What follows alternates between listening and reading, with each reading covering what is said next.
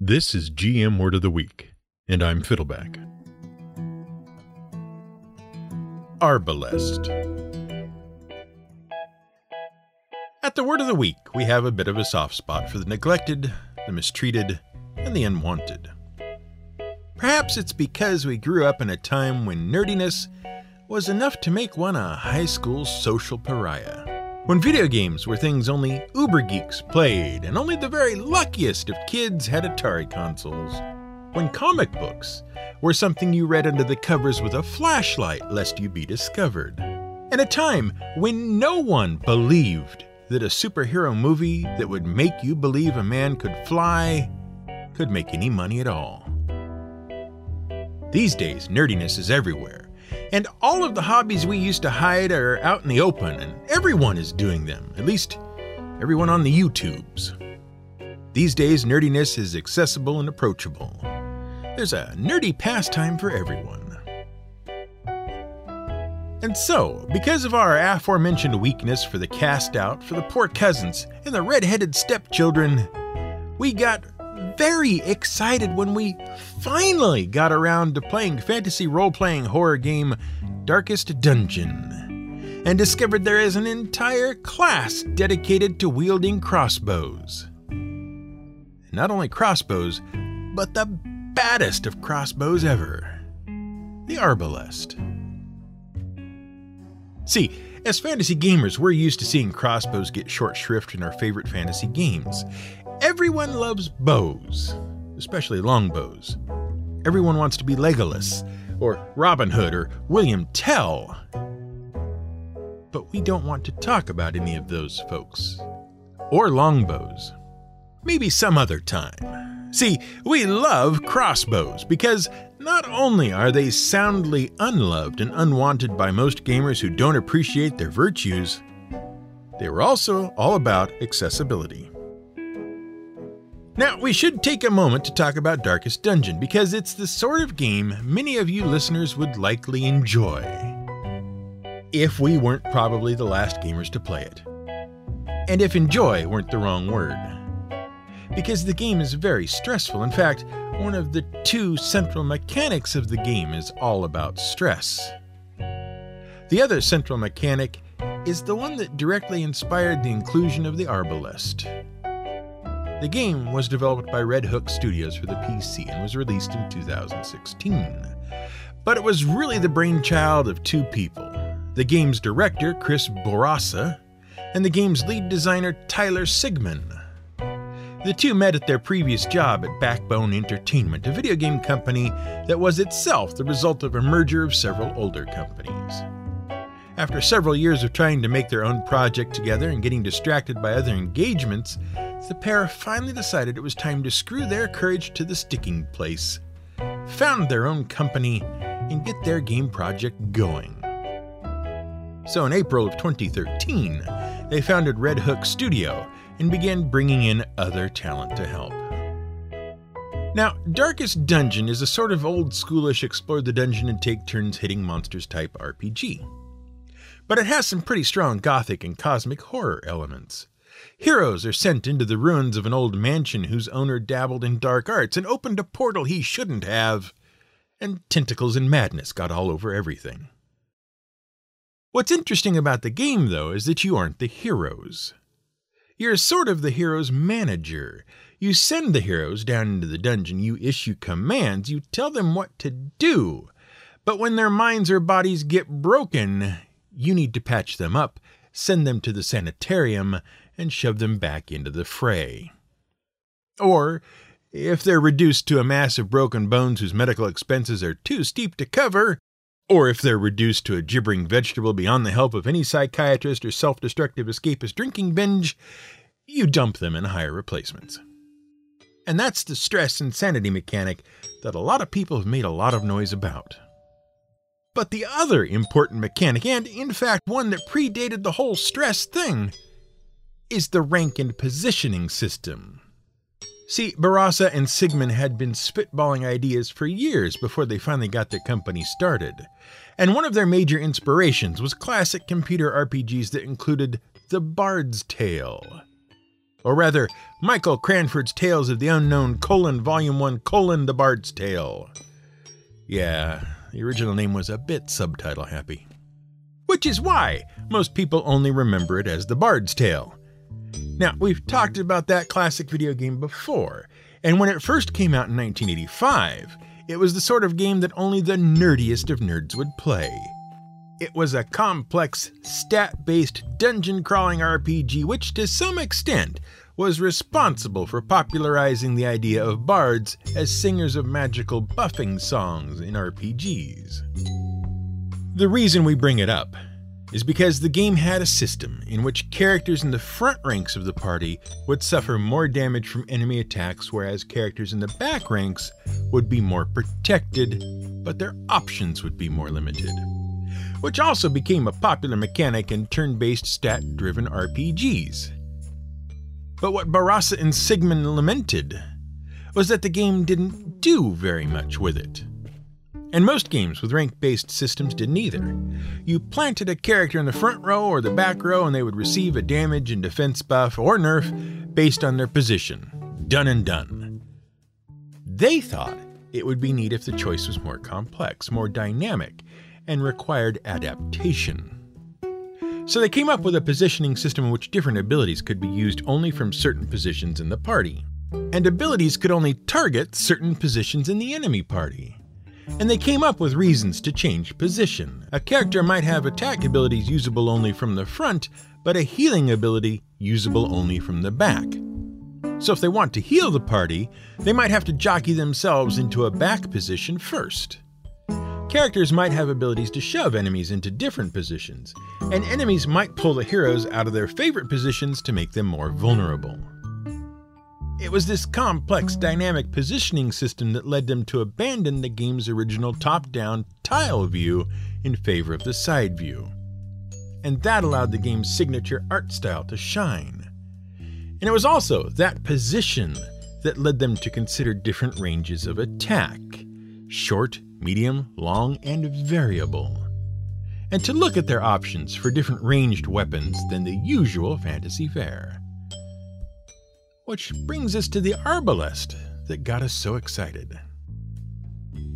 An arbalest is basically a kind of super crossbow that was developed in the late medieval period and represented a substantial improvement over the earlier crossbow. But before we talk about that, we should make sure we all know what a crossbow is. A crossbow is a projectile weapon that involves mounting a curved bow, called a prod, horizontally on a wooden stock called a tiller. The string of the bow is pulled back along the top of the tiller and held in place by a catch, called a nut. An arrow-like bolt or quarrel is set into a slot in front of the string.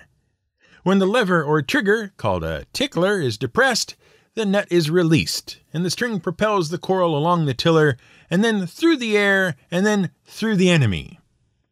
Called a quarrel magnet, or something. Now, the crossbow gets a lot of flack because it's generally perceived as a slow weapon, and it was. But its slowness was due to one of the crossbow's two major advantages. See, because the archer didn't have to manually draw the bowstring back and hold it in place before releasing, the bow could have a much higher pull. And that has to do with elasticity. See, the reason a bow, any bow, works is because the material it's made out of is highly elastic. If you bend it out of shape and then let it go, it will return to its original shape, quickly and powerfully. When you pull a bowstring back and consequently bend the bow out of shape, the bow wants to snap back into shape. And when it does, it pulls the string with it. And the string pushes the arrow through the air, launching it at your enemy. The higher the restoring force, the force with which the bow pulls itself back to its original shape, the more power it takes to bend it back in the first place. Because of the design of the crossbow, you don't need to use your muscles to continue to apply the pulling force until the moment you fire. You can pull the string back, hook it around the nut, and then it's stuck in place until you're ready to shoot.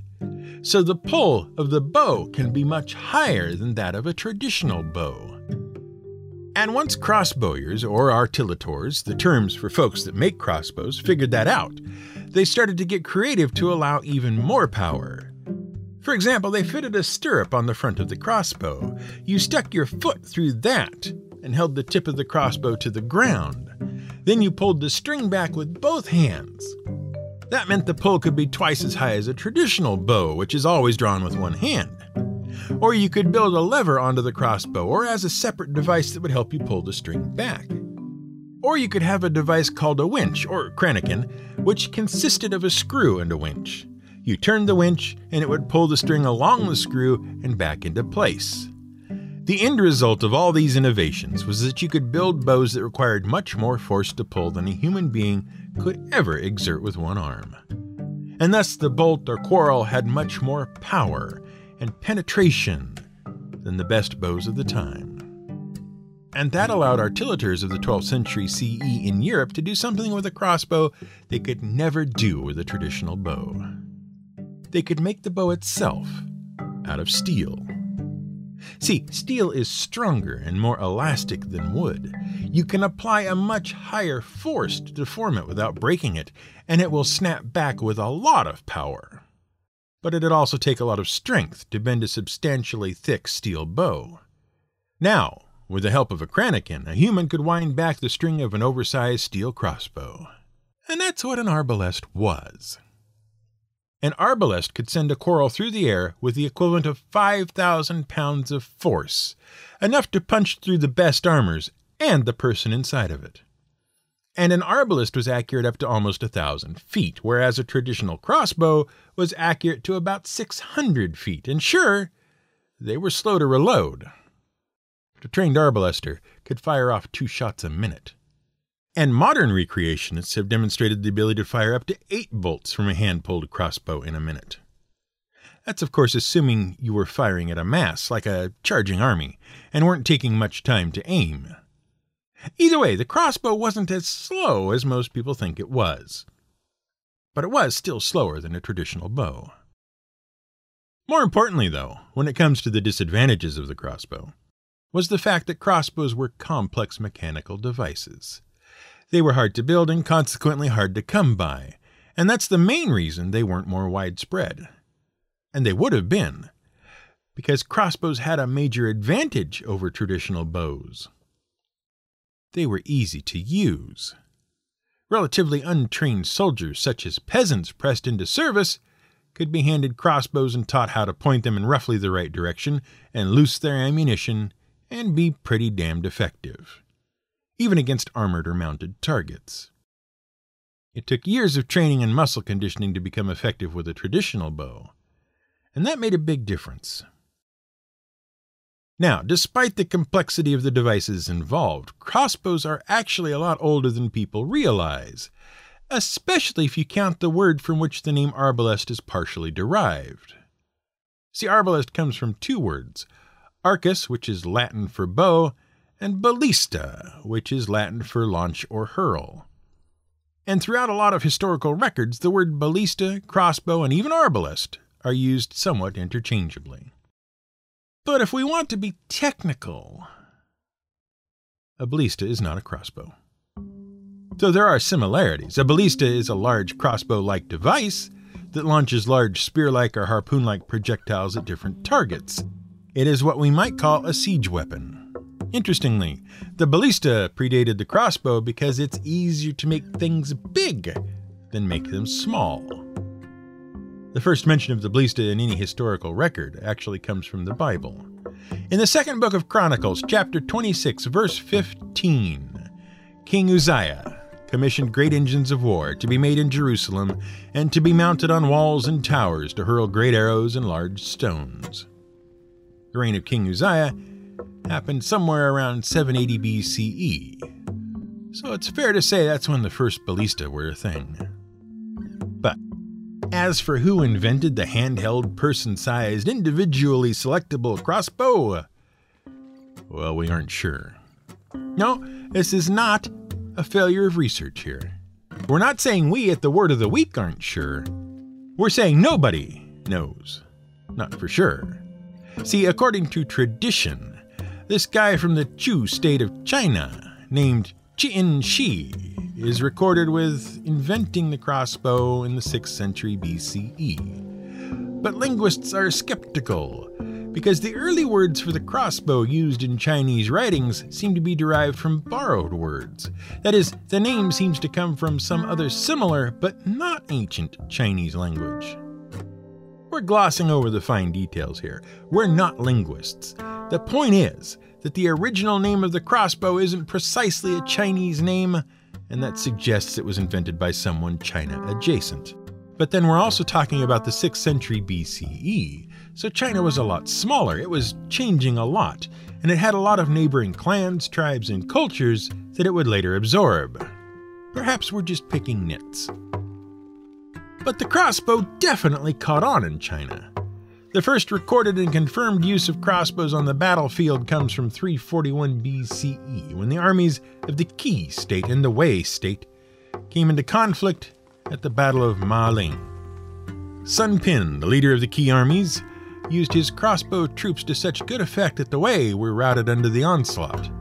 And under the Zhou dynasty, the second major ruling dynasty of China, not counting the possibly legendary ones, the imperial army maintained elite crossbow units that became famous throughout the region.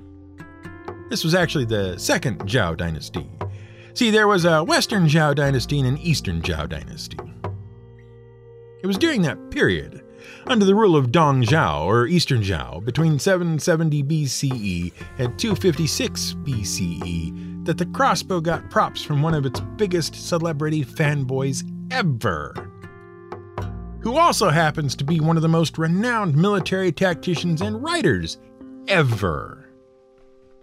Well, maybe, because just like no one knows who actually invented the first crossbow, no one knows who Sun Tzu really was. And that's what's next. Sun Tzu and his masterwork on military strategy, tactics, and apparently business management, The Art of War. In case you couldn't guess. Now, Sun Tzu is not actually Sun Tzu. And we say that for two reasons. First, because Tzu is actually a title, an honorific.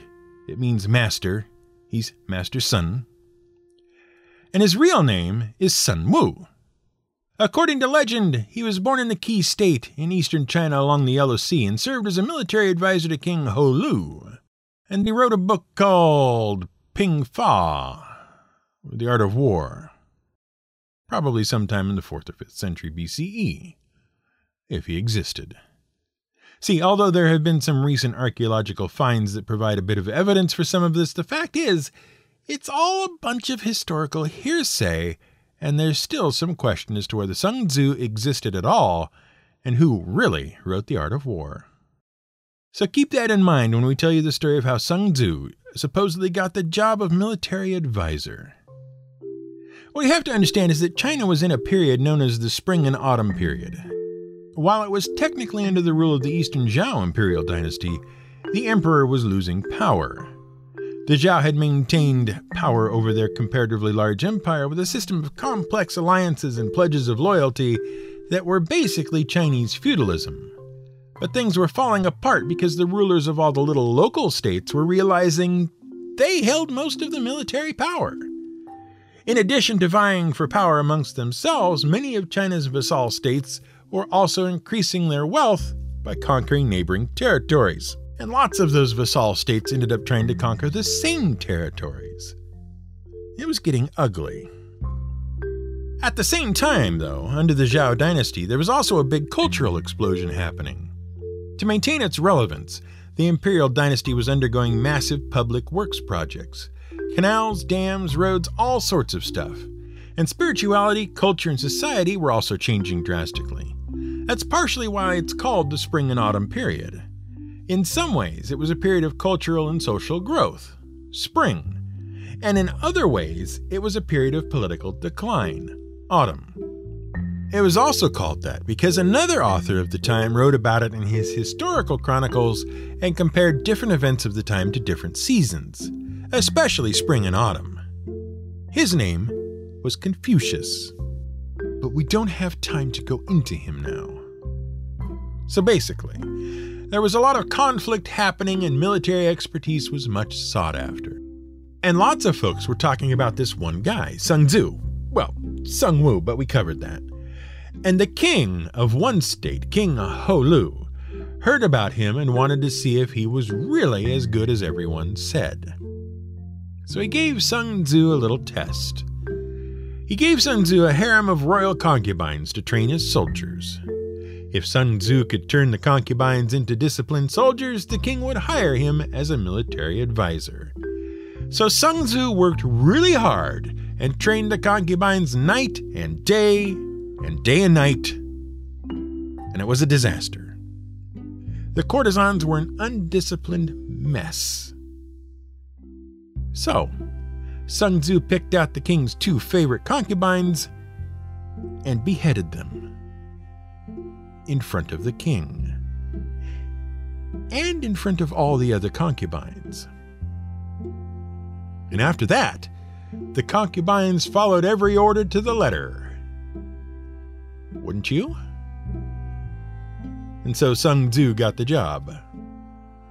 Anyway, we bring him up because among all of the topics in the art of war that Sun Tzu covers about tactics, strategy, logistics, supplies, management, discipline, and so on, he writes about the crossbow a lot. And not just as a weapon of war. He also uses it in several analogies about motivation and decision-making. The Art of War has been in print pretty much ever since, and it is the most read book on military strategy in the world, in every corner of the world. And, relatively recently given its long history, it has become a favorite book for executives, managers, business students, and trial lawyers. We had to read it ourselves when we earned our accounting degree. And it is amazing how a 2,500-year-old book about ancient warfare still has lessons for modern strategic thinking off the battlefield. And how approachable it is, how accessible. It's an effective weapon anyone can use to hone their skills. Kind of like the poor maligned crossbow. So you can be Legolas if you want to. We'll stick to being Sun Tzu. Except, without beheading any concubines. Some lessons are better left in the past. This has been GM Word of the Week. It's written and researched by The Angry GM and produced by me, Fiddleback. You can support us on Patreon at patreon.com/GMWordOfTheWeek. You can find more at gmwordoftheweek.com and theangrygm.com.